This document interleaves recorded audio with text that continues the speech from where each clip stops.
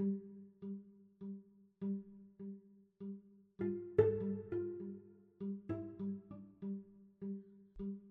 think it's about time that you hear directly from the investigator who put together the case against Andrela Witcher on behalf of Heather McCrossan. Well, Jenny, first of all, thank you for taking the time to do all of this research and put this story together about Heather McCrossan and some of the other victims that we have up here in north central Florida. I thought Heather's case was a very sad case, and I'm really glad that you've taken the time to do the research, and I've loved a lot of your previous work that you've done, so it's actually a privilege to be interviewed by you. Oh, thank you. Okay, you're very welcome. My name is Kevin Allen, and I investigate cold cases, primarily homicides, for the Alachua County Sheriff's Office in Gainesville, Florida. I'm also a retired police detective from the City of Fort Lauderdale Police Department. I've worked down there for a little over 24 years, from 1980 through my 47th birthday in 2004. Moved up to Gainesville here in 2005, and then the sheriff ran an ad for a cold case detective in a local newspaper here, I guess looking for some retired talent up here. So I answered the call, and I've been doing that here since, 2013. Fantastic. And my listeners will remember you or your work from season 7, my season 7 case that involved Anna Elizabeth Young and the House of Prayer for All People, which, by the way, just so that they will know, you have recently secured a conviction, so congratulations on that. Thank you. That was a very challenging investigation. There were quite a few ups and downs in that case, but I think we finally got some justice for our victims in that case. Yes, and I imagine that's one of the ones that my listeners tell me what was the hardest one to listen to, because of young victims, I guess, is one of the major problems and with that. But I was really glad to see that come through the news feed. And there's another case that you worked on that I think my listeners might recognize. Tiffany Sessions. She went missing in 1989. Just give me a quick, a quick synopsis of that case, just quickly, and where your involvement and where it stands now. Well, when I first started here as a cold case detective, Tiffany Sessions was my first case. As a matter of fact, I think I was primarily hired to look into her abduction. In that case, it very close to home for me because I'm the father of a daughter, and she was 17 at the time when I started reading Tiffany's case here for the sheriff's office. And just that summer, we had taken her to multiple colleges all over the country for her to see, and that she was going to apply to. So when I started reading Tiffany's case, which is the abduction and murder of a 20-year-old college student at the University of Florida, that case hit very close to home for me. And so I kind of hit the ground running on that one. We got a lucky break early on in when my involvement, in that we had got a DNA hit on a serial killer whose specialty was 20-year-old college students. And I went down to interview that suspect in Miami, and he unfortunately was on life support, and then he died before he was ever interviewed. But we feel fairly comfortable that he was responsible for Tiffany's disappearance. And as you know, that's a very complicated, long story, but we haven't given up hope of trying to find her remains someday. And we actually concluded a search fairly recently in northeastern Gainesville for Tiffany's remains, and we were unsuccessful. But as long as I am here and I'm in contact with both parents in that case, we're not going to give up until we bring her remains home. This is one of the reasons that I was so eager to speak with Kevin Allen. I've heard from numerous family members of victims, and some victims themselves, in the cases that he has covered, how much they appreciate him and his work. Nobody wants to be in a position where they have to work closely with a homicide investigator, because that means an unspeakable tragedy has befallen their family or friend or someone they know.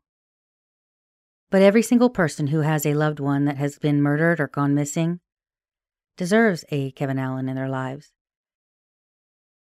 I was curious about his process and how he worked a cold case once it landed on his desk.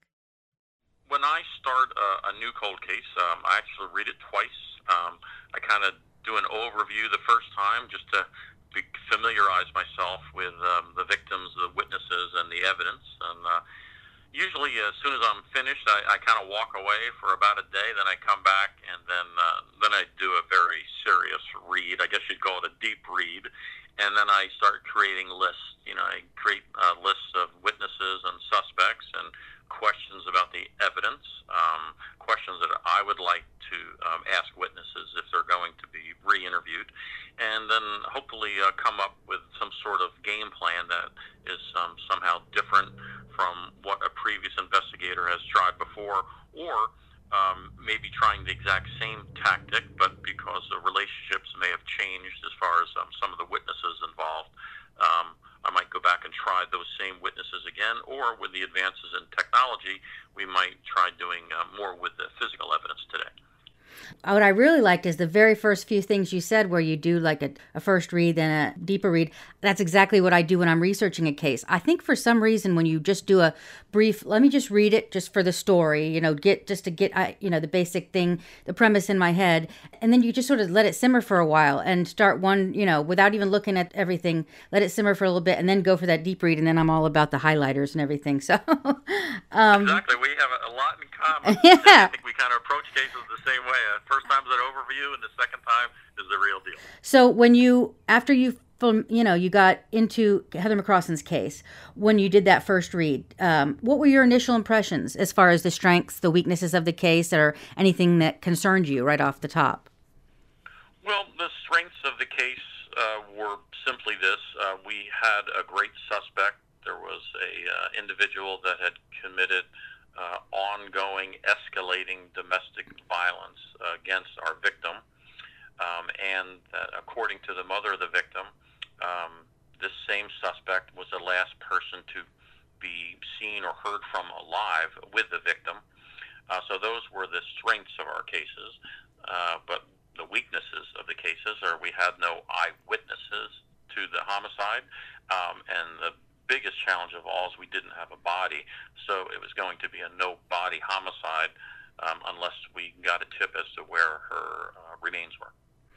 Yeah, and that's no small feat. I mean, the fact that there was a conviction on that case is really amazing, I think, and we'll talk a little bit about the prosecution of that in a minute. But you didn't just not have a body, you didn't have a crime scene, you didn't have a murder weapon, you had nothing but witness statements, and it was remarkable that you were able to put a case together, and a strong case, I feel, with what you had to work with.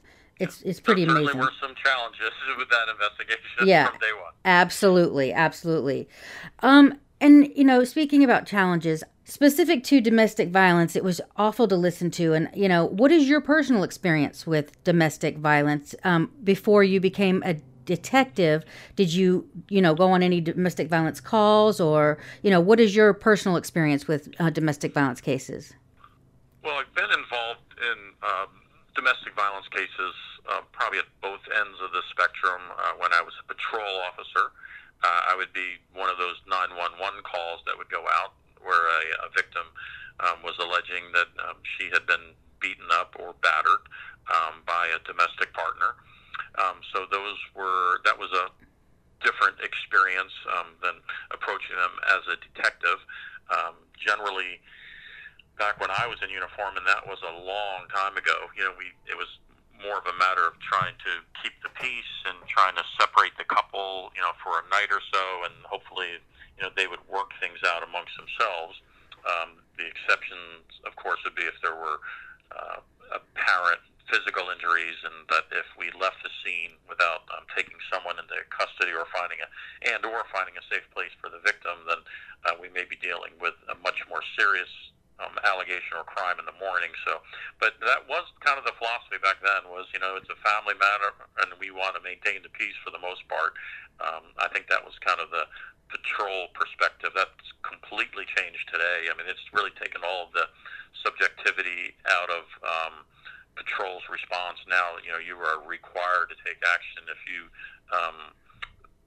think there's any significance to the complaint. You have to take action that night, and you can walk the victim through getting court orders and find a safe place for the victim. And I would think 9 times out of 10, the suspect goes to jail that night. That's basically how it's handled today. As a detective, I also got involved in that because when I first became a detective, I investigated physical and sexual abuse of children, and I worked on our homicide squad also for several years in South Florida. And a lot of our homicides and aggravated batteries would start as a simple battery or domestic disturbance or a domestic battery. So I got to handle it from that perspective also. So I've had my fair share of domestic violence investigations. Yeah, and looking into all the different people tangentially related to these cases, as far as Jessica Green's case and Yvonne Belcher's case, this case, people associated with them and around them, I was just flabbergasted with the amount of domestic violence charges against different suspects in these cases, and it goes hand in hand with the drug charges. I'm learning a totally different perspective on what you guys do and what you're faced with, just looking at the prior charges of people that are involved in this case from the couple decades, just going to the court documents. And it's just amazing to me how so many of these people had domestic violence issues in their past. It's shocking to me. So when you're talking about this case specifically, did you have problems with witnesses and being afraid of Andrello as far as wanting to talk to you? Yeah, Andrello was a big guy, and he was a convicted felon, and he was a drug dealer, and he always carried a gun, and he definitely had a temper, and he definitely had a propensity for violence. But I would say, for the most part, most of the witnesses in this case were anxious to come forward. A lot of the witnesses were family members of our victim or really close friends of the victim. So although, of course, they were apprehensive about possibly being threatened by Mr. Witcher or his friends or family, we didn't really receive any hesitation on any of our witnesses, except for one, and that was Andrello's ex-wife, who, at least in my mind, was one of the most traumatized domestic violence victims that I had ever interacted with. Yeah, and I want to talk to you about her. I'm going to be using a pseudonym for her name and the podcast to protect her privacy. But I think her story tells us pretty much anything you need to know about Andrello comes from her story and hearing what she endured. Talk to me about the level of abuse that she endured and your impressions of her when you were able to speak to her face to face. Well, Jenny, the first time I spoke to Andrello's ex-wife, I was doing my due diligence. I'd run all of the background that I could, and I contacted and interviewed anyone that I thought could be a potential witness. And these are, and Mr. Witcher was just kind of, I nicknamed him the poster boy for domestic violence because every girlfriend he ever had, he beat up or put in the hospital or threatened to. And when I found out that he was married, I thought, here might, be an exception to the rule. So this witness was very difficult to run down. She definitely did not want to be found.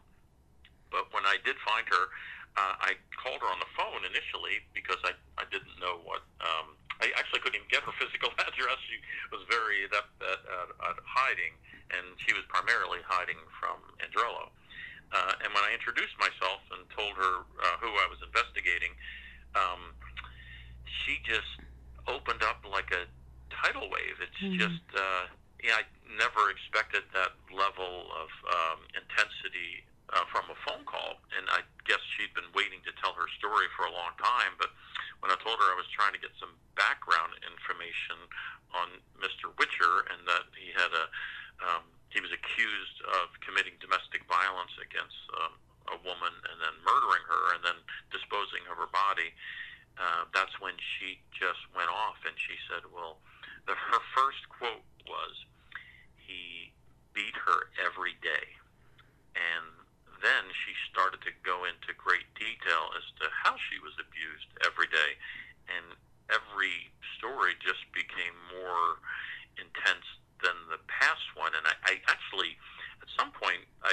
stop her, and because I wanted to record the conversation, and I also wanted to meet with her in person and to bring a victim advocate with me, because what she was going through verbally with me was just intense is just an understatement. Yeah. And I literally had to sit down. I was like standing up when I started talking to her, but it made my knees weak just to hear what she went through with this guy. And when she was finished, and it took a while, I asked her if I could come meet with her in person and introduce her to someone that would offer her some resources, some services as a victim of domestic violence. And we did. I think we kind of met the next day at her house in Jacksonville, and then we recorded the conversation. But she was, like I mentioned, the most severely abused domestic violence victim I had ever interacted with. Yeah, that interview was really. It took me a couple days to get through, and just thinking about it, I get choked up. It was really bad. It was just. There's no other way, and I hope I can. When I'm describing it in the podcast, do it justice, because boy, it was something else. You know, you could hear in her voice. You didn't need to see her. You could hear in her voice the fear, the just years of this trauma, and I don't, that she will live with for the rest of her life. It was a lot. There is a lot involved in getting witnesses to speak with you, compiling their stories and finding the commonalities that can be used to build a case. And then there are the logistical issues to deal with. Heather's case alone included incidents of abuse in multiple jurisdictions. Then there were the other related cases. That created a situation where it was imperative for different agencies to work together. Part of my due diligence was not only to investigate the homicide that occurred in my jurisdiction of Heather McCrossan, but in researching Mr. Witcher, we found out that he was linked to other victims that he had relationships with, that he threatened to hurt or kill, whose bodies had never been recovered. One was a Camry Mitchell from Suwannee County in 2012, and another was Yvonne Belcher from Clay County in 2003. So there's some pros and cons to have a multi-jurisdictional case. For your listeners, a police officer only has authority to take action in the jurisdiction that they're sworn in, is the bottom line. And so what I did is I reached out to the Florida Department of Law Enforcement, because they have jurisdiction through all of the counties in the state of Florida. And they are, you pretty much start there as an investigator. They call them special agents. So I always teamed up with a Florida Department of Law Enforcement special agent when I did almost every interview in this case. And I started with one agent, and then he eventually quit or retired. Then I got assigned to another agent who was just a pleasure to work with, Jennifer Wolf, and she's out of the Live Oak office for the Florida Department of Law Enforcement. So how we kind of handled it is I would handle Heather's case, and she handled Camry's case, and with Yvonne Belcher, we dealt with a detective specific to the Clay County Sheriff's Office. So we're kind of created our own little mini task force so that we could work together for the common good, or for a common goal. After an investigator has put all the information together and built a case, then they have to essentially show their work to convince a prosecutor that they have enough to win in court. A lot of times this is where a case goes to die. Sometimes law enforcement runs down every lead, interviews every witness, and tests every bit of evidence, and still, a prosecutor will look at all of that and say, nope, it's not enough. That would be my nightmare fuel if I was an investigator, getting deeply invested in an outcome, only to realize that I wouldn't even get a shot at putting it in front of a jury. And that almost happened here. A case filing appointment is basically when a detective's investigation is just about finished, when the detective feels that there is probable cause for the arrest of an individual. Usually this is done not on the phone. It's usually done in person. Sometimes you provide the prosecutor or assistant state attorney affidavit, or they call it different things in different jurisdictions, or a probable cause affidavit. And you generally make the prosecutor a copy of the entire file.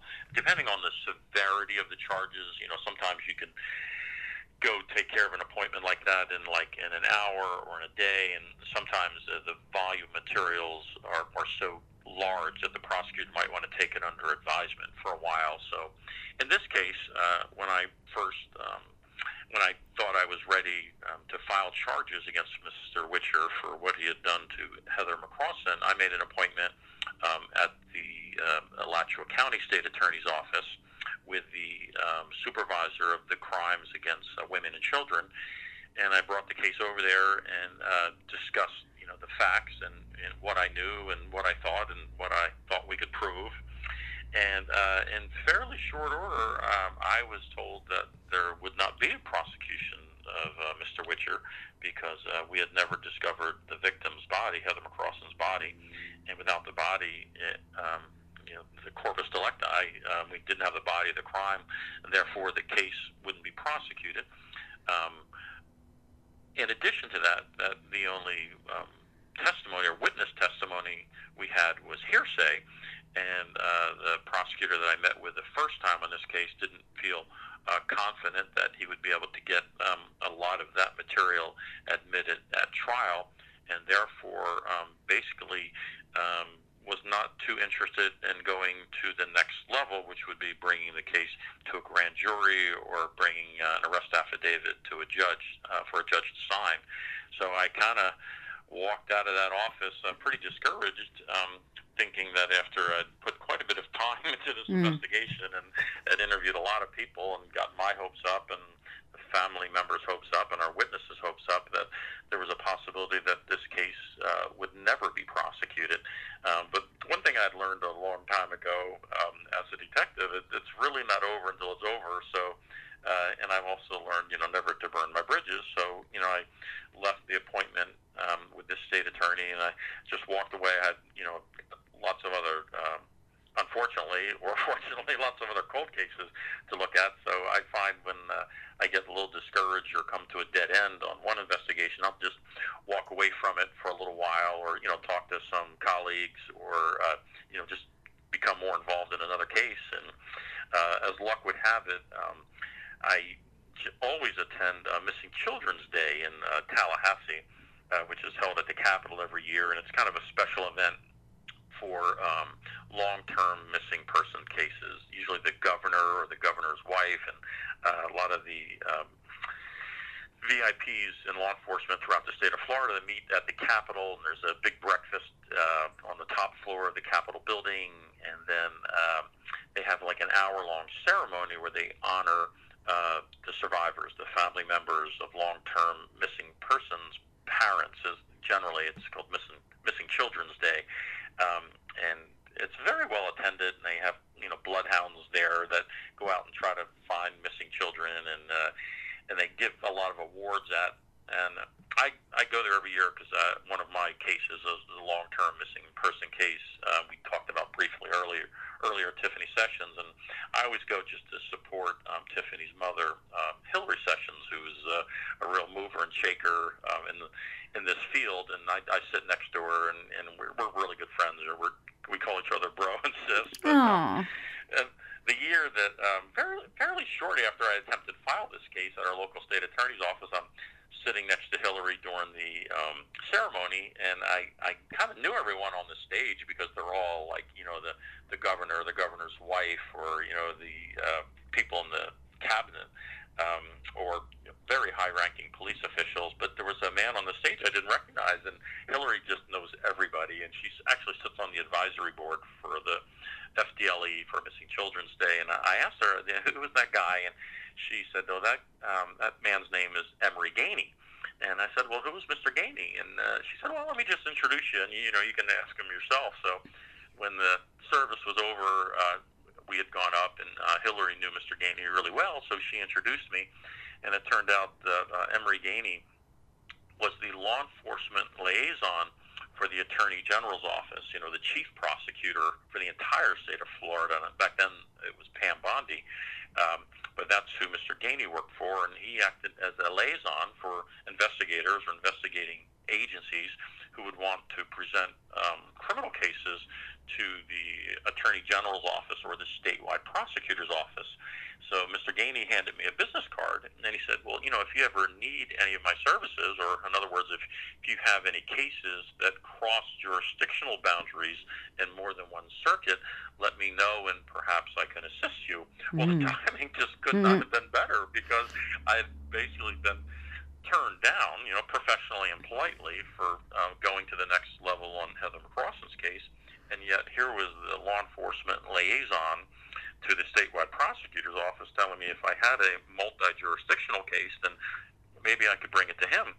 So I didn't really waste any time. I kind of told him what I had right then and there, and he said, well, why don't you, send me a little synopsis, and we're kind of kicking that around a little bit. And he goes, but, Kevin, I got to tell you, today's kind of your lucky day, because we just hired a retired prosecutor out of Tampa, and his specialty is no-body homicides, that he has prosecuted more homicides where the body has not been recovered or discovered than any other prosecutor in the state and perhaps the country.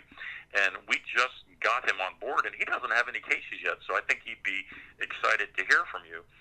So Mr. Gainey put me in touch with this prosecutor. His name was Cass Castillo, and he was out of Tampa, Florida. So I basically had a PowerPoint presentation about Heather's case and a very lengthy police report, and I shipped that over to him, and, I expected it, I'd wait, a week or two for him to process it all, and he'd probably reach out to me, or, I'd give him a week or two because he had just started his new job. But I'd shipped it overnight, and he had got it, I guess, on a Wednesday, and he called me the next day, and he said, am I coming to Gainesville, or are you coming to Tampa? Because I like what I read, and I like what I saw, and Mr. Witcher sounds like a very worthwhile target, and it is my intention to bring the full force of the statewide prosecutor's office against Mr. Witcher, and that I am willing to investigate it further, and if we have adequate proof, to file criminal charges against Mr. Witcher for what he has done, specifically to Heather McCrossan, and if he has jurisdiction, if we could prove it, possibly prosecute other cases. Wow. I was going to ask you what were your impressions of Cass Castillo, but you pretty much just explained what your impressions were. He's a force to be reckoned with, it sounds like. Perfect for these cases.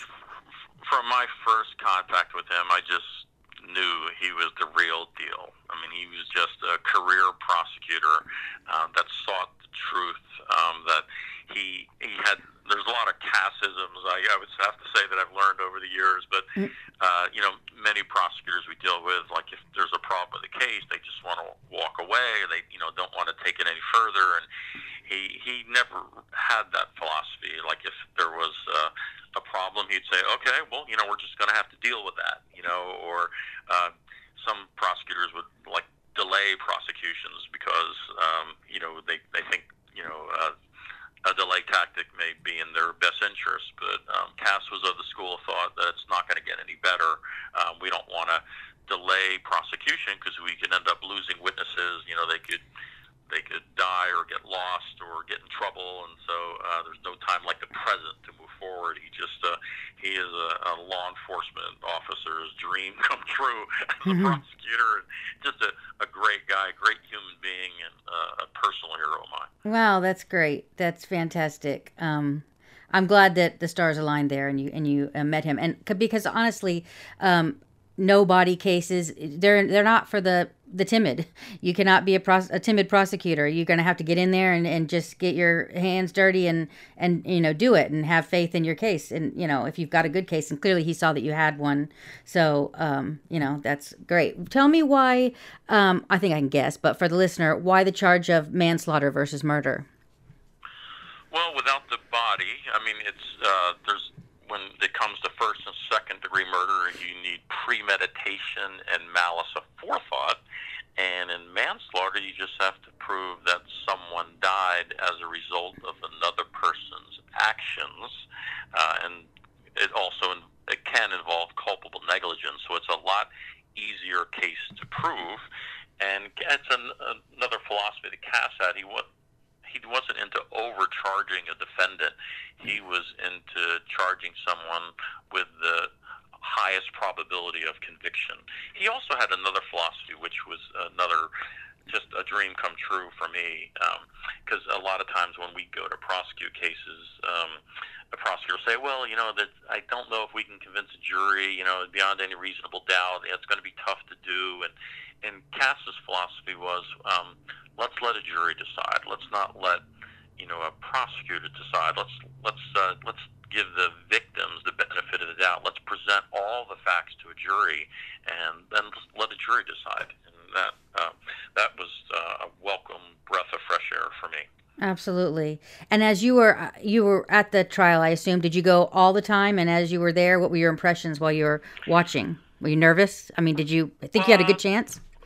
I was excited to be there, but as a witness at the trial, I wasn't allowed to attend that's right. in courtroom stuff. They usually invoke the rules. If you're a witness, that you have to sit outside the courtroom, and you're only allowed in the courtroom for when you testify. And that's a good rule, because you don't want to be swayed by what you hear another witness say, is the bottom line. So I got to hear the closing arguments only during the trial, but I was there in court for the trial, helping with the witnesses all that time, and it was a very interesting experience.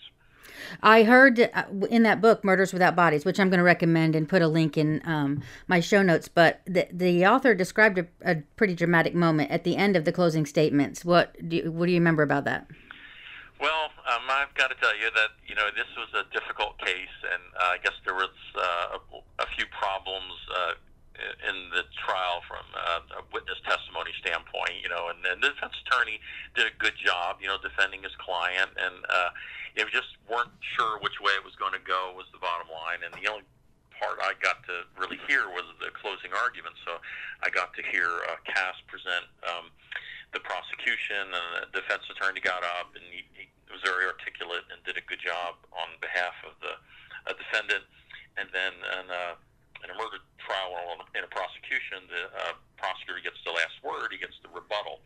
And I think Cass had told me he had about 20 or 30-minute rebuttal, but about 10 minutes into his rebuttal, which would be the last thing that the jury would hear prior to the judge giving the jury their directions, Cass said, just something came over him, that his instinct kicked in from being a prosecutor for 35 or 40 years, and he just stopped. He just knew that he wasn't going to go through the presentation that he had prepared, that something told him, just his instincts had kicked in, and he just stopped, and the whole courtroom was watching him. And he just turned around, and he pointed at the client. And he said it in just a very unusual voice, because his voice cracked at the top of it, and it was very emotional. And he said, he beat her. And he just pointed at the defendant. I'm sorry, I'm getting excited to tell the story. And you could have heard a pin drop. I mean, it was just like all the hair stood up in the back of my head, and I think that's exactly what the jury needed to hear at that time. I just remember Cass saying, not much after that. He pointed at the defendant. He held his finger pointing at him for a long time. And then he said something along the lines that I think at this point, the jury's heard enough, and they're prepared to do their duty, and thank you for your time. And then that was the end of the trial. And then we all sat and waited for the hours for the jury to deliberate, and then they came back with guilty. Yeah, that's amazing. That must have been a great feeling.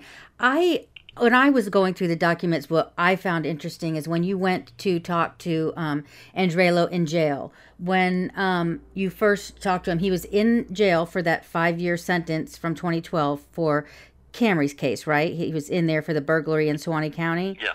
And then Burglary. so he's thinking this whole time, and as I listen to that audio, I mean, he's in jail, he's in there taking classes and doing this and making plans and all that. He's thinking he's getting out.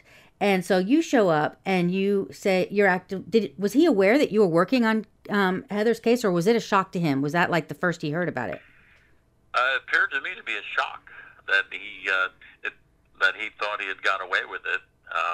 And when we actually went there with a warrant for his arrest, I went there with Jennifer Wolf for the Florida Department of Law Enforcement, and he's a big guy. I mean, he's like 6'4", 6'5", at least 200 pounds, and he has to, duck when he comes in the room where we interviewed him. Mm-hmm. And I remember he sat in a chair, and Special Agent Wolf is reading the arrest warrant, for manslaughter, and he's just, falling lower and lower and lower in the chair while she's reading on that he's not going to get away with it.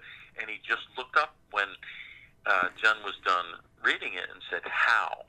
And it was just so obvious. He just didn't think there was any way that he could be charged with a murder if we had not found the body. And since he was the killer, he knew where the body was. He was not concerned or worried that the body would ever be found, but he was incredulous that we were able to charge him. And the only question he asked, the only thing he said was, how? How were we able to charge him? Yeah, I found that fascinating, that whole thing. And through all those calls, he just was talking like nothing. Like he really thought he was going to get out. And I just can't picture knowing you've killed someone and disposed of their body. He is completely unself-aware is one of the things. And he's got an issue with control. That's another thing that really shined out to me on those calls. But just the fact that he was so not self-aware to, think that could have been coming it was amazing to me. Another thing that I saw and I was curious about is when you had gone to, when you said you were there at the request of the prosecutor who was prepared to indict him for crimes against Heather, you also mentioned crimes against his ex-wife. But was there anything that ever happened with her case as far as prosecution? I didn't see that anything happened there. Initially, Cass, being the great prosecutor that he is, he looked at all the information. He looked at what we had on the Camry Mitchell case. He looked at what we had for filing charges on behalf of his ex-wife, which there was a statute of limitations issue with most of those crimes of domestic violence. Cass thought that the strongest case we had was Heather McCrossan, so he decided to move forward with Heather's case first. And that way, if it didn't work out from a prosecution standpoint, he would always have the option of filing other charges down the line. But it would be kind of a duplication of effort now to do anything with any of those additional charges, because Witcher got 30 years in prison. Right, and I wanted to ask, so it was 15 for manslaughter and then 15 for that habitual offender status, which I'm learning a lot about as I go through too. What is the likelihood of him ever getting out? It seems like the judge said something about, that I read in one of the articles, that it's a possibility he could see the light of day again. What are we looking at here as far as realistically? Well, the sentences are concurrent, so he's got a 30-year sentence, but he is only in his 40s. And I don't know, I'm not really up to speed on Department of Corrections and gain time, I think they used to call it. But as my understanding, that a defendant must serve now 85% of their sentence. That's if, he has great conduct and does all the things he's supposed to do while he's in prison. So whatever 85% of 30 years would be, that's the time he's going to have to serve. Well, that's good. I feel a little bit better. Anyway, I mean, he is a scary person. Prison was made for people like Andrea Witcher. That's a fact. Whatever you feel about, how we incarcerate people these days and whatever, prison was made for violent offenders like Andrea Witcher, because people are not safe with him out. That's just a fact at this point. So it makes me happy to hear that. Now, do you think there are other people that may have possibly helped him with body disposal? I, I, I don't know that I have an opinion on this. I interviewed a lot of people in this case, and although Andrello does have some very loyal family members, Mm-hmm. I would think he probably worked alone.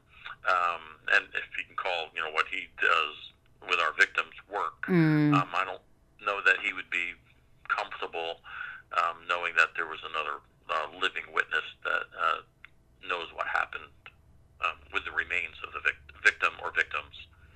That's interesting. That's very interesting. Your perspective is not what I expected it to be, which is good because I don't. That's what's the difference between an actual cop and someone who's just telling a story on a podcast. Because I don't, I just always think, oh, there's got to be a possibility. But this is Florida, and when there's plenty of places to do water for one, where Yep. you're not going to find, a body. So that's troubling. Well, they also say that if you dispose of human remains with a group of pigs, that there's no when they get rid of their waste, there's Mhm. no human remains left after if that's what happens. Yes, and I mean, who knows? that has come up in a couple of you'd be surprised how many times you hear that as someone who goes over these cases regularly. Well, you probably hear it on your end too. I Yep, get that. I have. I've heard it on this case. You know, I had emailed you about another case. This is how this whole ball got rolling. And I wanted to get some documents, and kind of you just gently told me no, in your nice Kevin Allen way. But then you kind of sort of sent me this documentation about Andrelo's case, and I wondered, do you not ever put this stuff away? You had already gotten a successful conviction on Heather's case, so did these old cases they still poke at you Oh, after? sure. Yeah. Oh, yeah. Well, I think in order to be a good detective, you have to be passionate about what you do. That it's just not a 9 to 5 job. So I do tend to get very involved with the investigations and with the witnesses and the survivors, and they all just kind of feel like family to me, in fairly short order. So I think whenever you're subjected to that level of trauma, either as a witness or as an investigator, I mean, I can't really speak from a victim standpoint, but when you have kind of firsthand knowledge of how horrible things, how people can do horrible things to others, I think it definitely affects you. And I don't know if it ever completely goes away. I don't think you can kind of forget, all of this stuff. So, yeah, I don't know. They keep on coming back at unusual times. I guess that would be the best explanation of it. Mm-hmm. Yeah, I was curious about that. Because I can't imagine, that you're able to, law enforcement officers, when you're doing what you do, is look at these very serious, violent cases and how you're able to sort of compartmentalize or put it, how you're able to just get through your normal life when you go home at the end of the day, how that even works. I don't know, because I know how I'm affected by just researching these cases. I couldn't be a law enforcement officer. So I always wonder how you guys are able to sort of, shimmy things around in your own subconscious and able to do it and not just become, hate the world around you. that to What I me. learned, what always worked for me, because I always had about a half-hour commute in Fort Lauderdale, where I spent most of my career.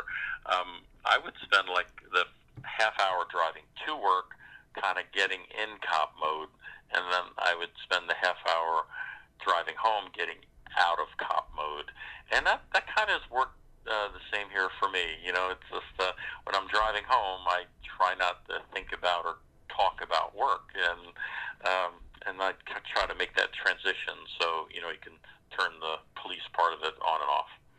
That's good. I'm glad. What are you listening to music? How are you turning off the cop mode? You're just not thinking about it. You just commit to getting in that car and that, whatever. You're going to Yeah, focus on something else. I said this is not the time for it. That's the bottom line. So, but it is unusual at times. Like things will just, that's the left part of the brain working. Like sometimes I'll, be driving to Jacksonville to spend a weekend with my fiance, and I'll think about some case that I read 3 years ago, and the left part of the brain will say, "Hey, Kevin, you never checked the blah blah blah," and Mm-hmm. I'll text myself a message at work and said, check that evidence, see. But so you never know when the great tip will occur to you. Yeah, that's weird how the brain works. I have literally woken up out of a sound sleep in the middle of the night and thought something like that. Wait, what about this? It's just because it gets into your brain, and then you can't, when you're researching something that, focusing on the minutia, that's what happens. All right, let's see. I just got a couple things because I know you're eager to get back to your cold case, your new one that you're working on.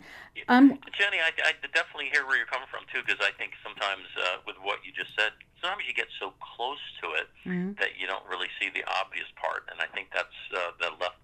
So you and I are very similar like that. The left part of our brains are always working on some aspect of it, even though we're not really cognizant of it. So we definitely have that in common. Yeah, you're carrying it around with you, but you're not trying to think about it. But there's something, I don't know, it is fascinating how the brain works. It just sort of has this way of just sort of, oh, wait a minute, just out of the blue. That happens, frequently with me because I'm sort of someone who I'm multitasker. So I'm sure that has a lot to do with also, when you're doing a million things at once. But what I can't do is there's a lot of podcasters that will have 3 or 4 cases that they're researching. I can't do that. I can only be one, and I'm in it, and that's it. And then when I'm done unless things come up or whatever.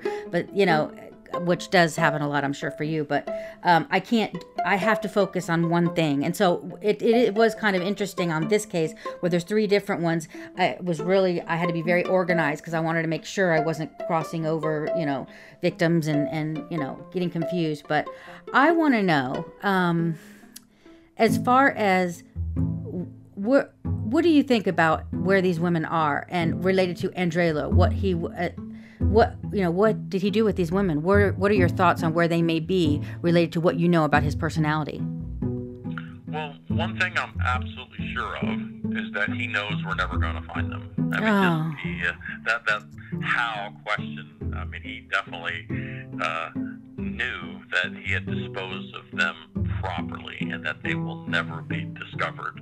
I would think that it would be in an area that he was quite familiar with, and that he knows, at least in his mind, that no one is ever going to recover any of his victims' remains. Well, I'm not going to sleep well tonight because of that. That's horrifying to even think of. But it makes sense now that you say that. When you articulate it that way, it does make sense. I thank you really so much for doing this.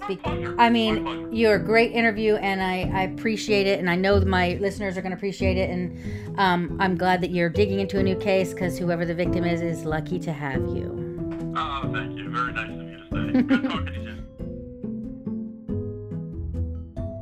If you have any information as to the whereabouts of Heather McCrossin, you can contact Kevin Allen with the Alachua County Sheriff's Office at 352-384-3323. He's still looking for Tiffany Sessions, and he will continue to look for Heather McCrossin should any new leads come across his desk. Those of you who are longtime listeners, you'll recognize the voices of my birds. You can hardly help but hearing them, can you? First it was chickens, and now it's birds. Actually, it's birds, singular, one of them died. I've also got a heavy-breathing dog sitting right next to me. She's very old, and I didn't have the heart to kick her out of the room while we were doing the interview, because she might not be around much longer, so we'll all just have to make do. In the next episode, you'll hear what it was like to be married to Andrello Witcher. Stay tuned.